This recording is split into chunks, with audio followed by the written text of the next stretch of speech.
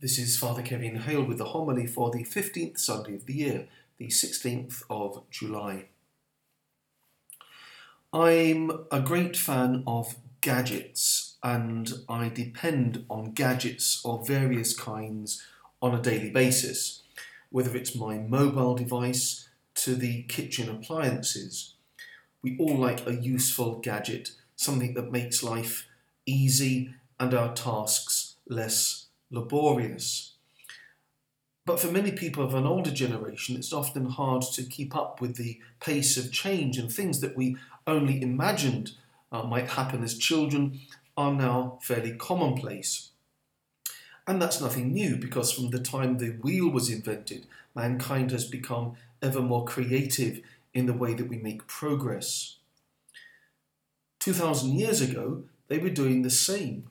The parable of the sower in the Gospel this weekend gives us an oblique insight into the way of farming at the time of our Lord.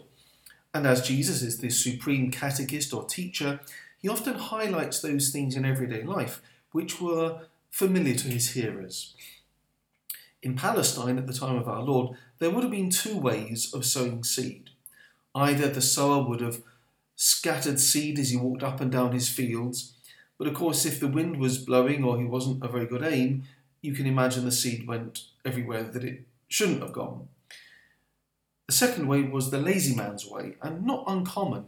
They would put a sack of seed on the back of a donkey, cut a hole in the corner, and walk the animal up and down the field until the seed ran out. Equally, a lot of seed was lost when the animal crossed paths or stopped or strayed. And so you have the scenario described by our Lord. The seed, though, in this case, is the Word of God. So the question is, how do I receive the Word which God speaks to me? At Mass, in prayer, when I read the Scriptures. At Mass, on a Sunday we hear 4 readings from the Bible, if you include the Psalm.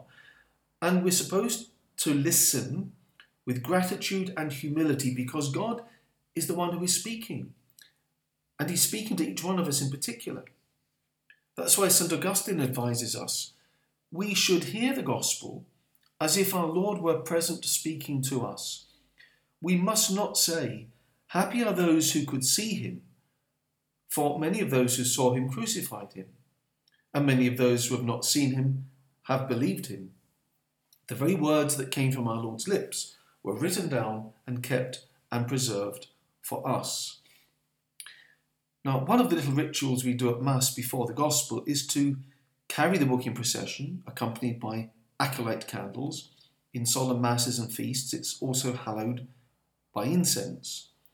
And before the reading begins, we make 3 signs of the cross upon ourselves, upon our heads because we want to understand God's word, and on our lips because we want to proclaim his word, and then over our hearts to show that we want to love what God says to us. At the end of the Gospel, the priest kisses the text as a sign of love and devotion for what we've just heard. And he says silently, by the words of the Gospel, may our sins be washed away. We say in response to what has been heard, praise to you, Lord Jesus Christ.